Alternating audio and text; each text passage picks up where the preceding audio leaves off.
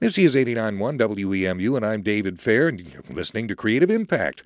I'm joined by Deb Pollock, who is President and CEO of the Arts Alliance, and my co-host for Creative Impact each week. During our get-togethers, we take some time to get to know those working in the creative sector in Washtenaw County and to look into the impact that these people, companies, and institutions are making on our lives. Deb, I am comfortable in saying that almost every listener has seen the work of our next guest, although it's likely they don't know the man or the story behind what they're looking at. It's true. We will have an illuminating conversation today. Oh, how clever. An illuminating conversation today with Mark Chaloux of Chaloux Designs and Son. People may have noticed that there's a bright new beacon in downtown Ann Arbor. Something to do with the state? Yeah, the State Theater's marquee, and we're really excited to have Mark Chaloux with us because he and his company and his son are responsible for restoring the State Theater marquee. And it's beautiful. Yes, so welcome, Mark. Well, thank you very much. And Mark, this is not your first sign. You have been working in and around our community for a long time, and in fact are responsible for many, many of the signs in Ann Arbor and Washtenaw County. And we're here and we'd like to talk a lot about what it is, the work that you do that brings together art and physics and science and engineering, the whole creative process. Sure, I'd be more than gladly to. Yeah, so first of all, tell us how you got into this work. Back in the 70s, I met a gentleman named Charlie Campanelli in Mount Clemens, Michigan, and he would design and create really out-of-the-box artistic pieces of neon that you would display in a store or perhaps even in your home. There are more home items, and he was really creative using all the different color combinations, using a lot of older glass, ruby reds, cobalt blues, canary yellows, different colors. The colors are created by three factors. One is the color of the glass, and the second one is the actual inert gases that you apply in the tubes, and the third one is a phosphorus coatings of tubing. So there is a lot of science that goes into these neon lights that we take for granted. How do you come to understanding all of that science without any kind of formal education? Is it trial and error, or is it just exploring the creative process, seeing what works and what doesn't? More, I guess, over time of the creative process, understanding what colors go together to make the appearance that something stands out. It's all handmade, hand-blown glass. It's bent, so why not do something different, something a little creative? That's what I always tried to do in every design I've ever done in the past. So let me ask you this, so people can get a kind of image in their mind as they've been driving around town. Where are some of the great neon work that you've done? Where is that displayed?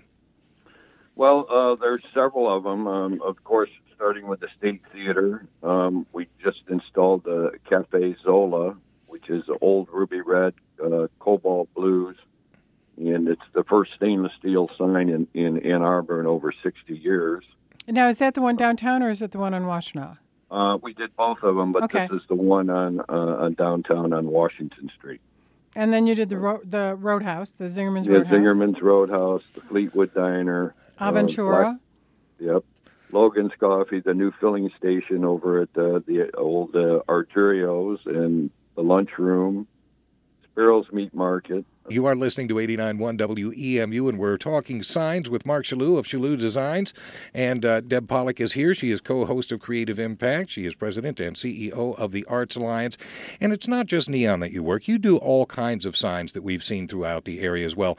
How have you expanded your work over the years to basically just meet the needs of whomever might be interested in your work? Well, what we try to do is do really creative, out-of-the-box designs and signs and put those elements together in a working, compliant fashion. One of the new projects that we're working on is the Standard Bistro and Landry out on Jackson Road. And it's something really, really unique that we're creating for Alex Young. I can't wait to see that. So, yes, it'll be a fun one.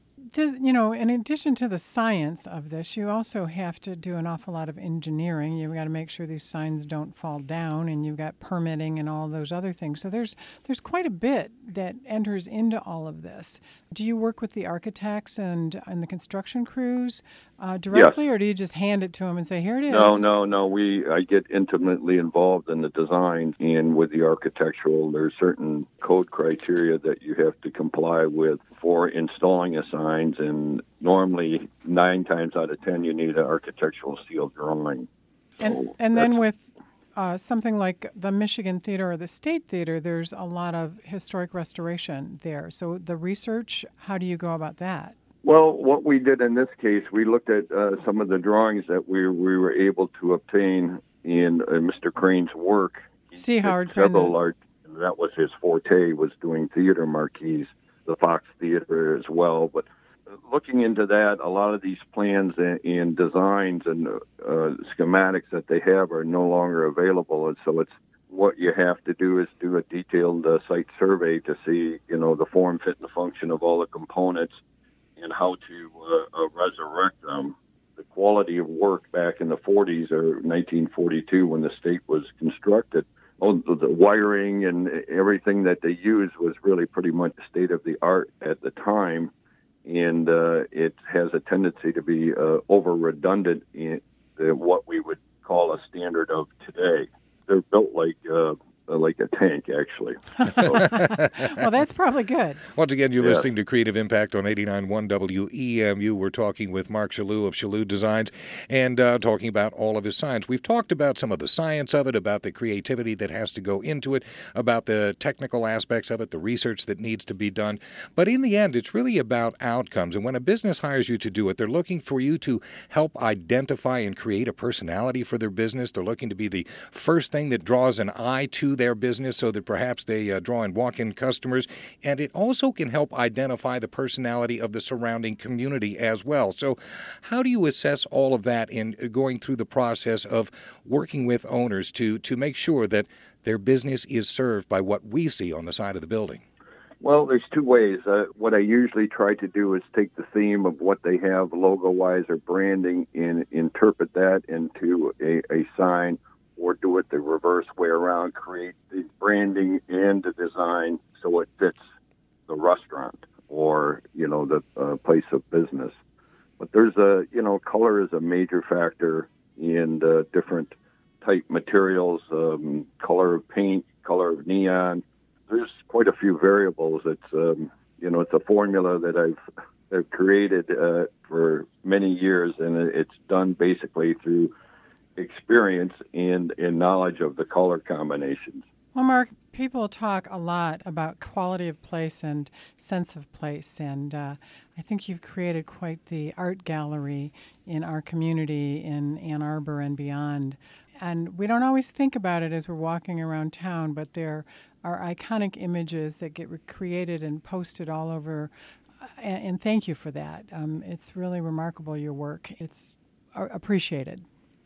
Well, thank you. It's something that I really didn't realize until the last 5-10 years that, having an impact on the community, the cityscape at night. It's really, I do some street walking and just see what you can do and what would be nice for a particular location and how it fits in with the rest of the signage and just the overall light of bringing kind of Ann Arbor back to where it was in the 30s and 40s, and a lot of retro, nouveau, type signage. Well, you have certainly done your part so far, and we're looking forward to the work that lay ahead. Thank you for the time and the insights today, Mark. Oh, you're very welcome. Thank you both. Deb, another great conversation, and I'll look forward to our next. Indeed. That is Deb Pollack, President and CEO of the Arts Alliance, and my co-host for Creative Impact. I'm David Fair, and this is 89.1 WEMU FM and WEMU HD1 Ypsilanti.